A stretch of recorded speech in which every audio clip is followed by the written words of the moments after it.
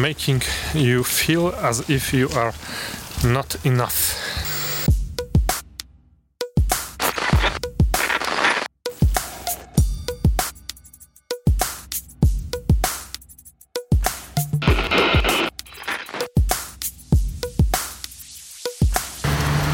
This was not COVID safe, not at all.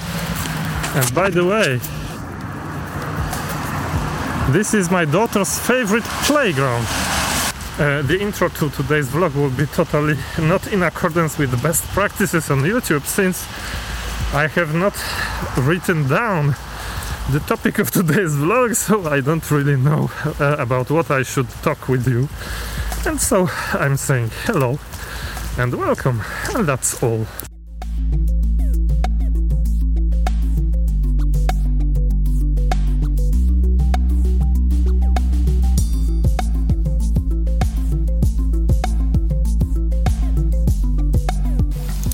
Today we're gonna talk about advertising, but not every advertising, but a specific form of advertising.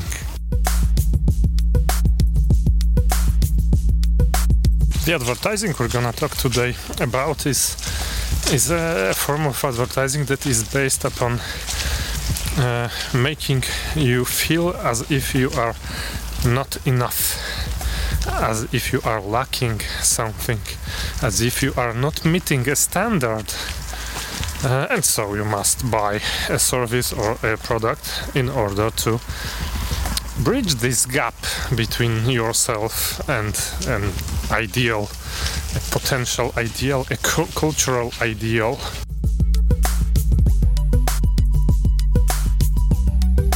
And maybe when you hear my definition of this kind of advertising, you are thinking, Jerzy, hello, all advertising is like that. Well, yeah, lately it's like that, but it should not be always like that, and it's not the definition par excellence of marketing and of advertising, you know.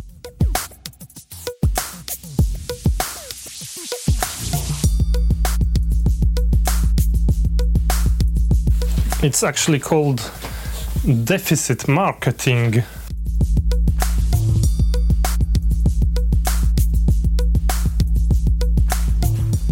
Hey, there is snow in Podkowa. Well, I was looking for the snow since December at least, so welcome, snow.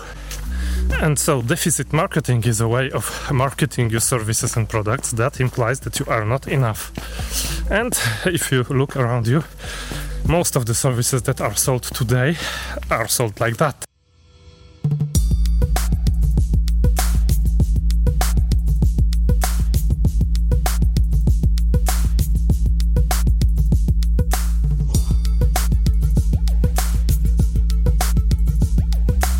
And if you look attentively, this deficit advertising, this deficit marketing is everywhere.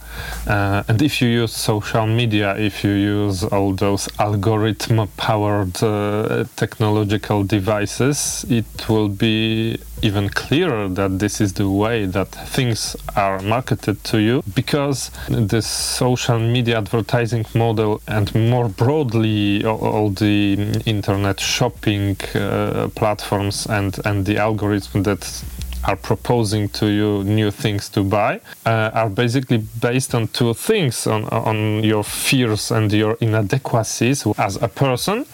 And the second thing is they will serve you an advertisement or an offer or a coupon code in the right moment when you are the most vulnerable, when you are the most prone to make the purchase. It is not following your goals, it is not following your needs, it's rather exploiting your weak points.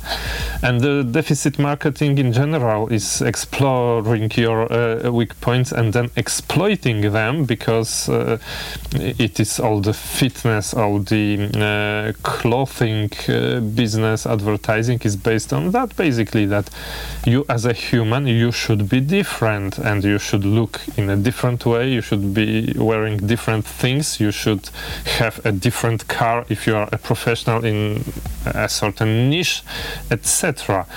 And I think that in the long term, the marketing that is based on deficit and on human inadequacies is making a dent in our social mental health, I would say, because if you are bombarded each day by thousands of advertisements that say that you are not enough and you should be different and you should act differently, it's not that you can be completely inoculated to that and that those ads will not touch you. Those ads and this kind of marketing and this kind of communication will touch you in a moment when you will be vulnerable to this, and so in a moment of your weakness.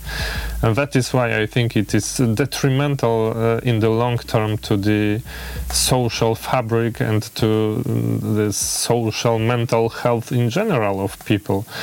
And I think it's very, very difficult to fight against it because of the sheer number of such communication and such deficit marketing and deficit advertising. And so if you have an idea how to fight against it and what to do with this kind of advertising, please let me know in the comments, and see you in the next vlog episode. Bye bye!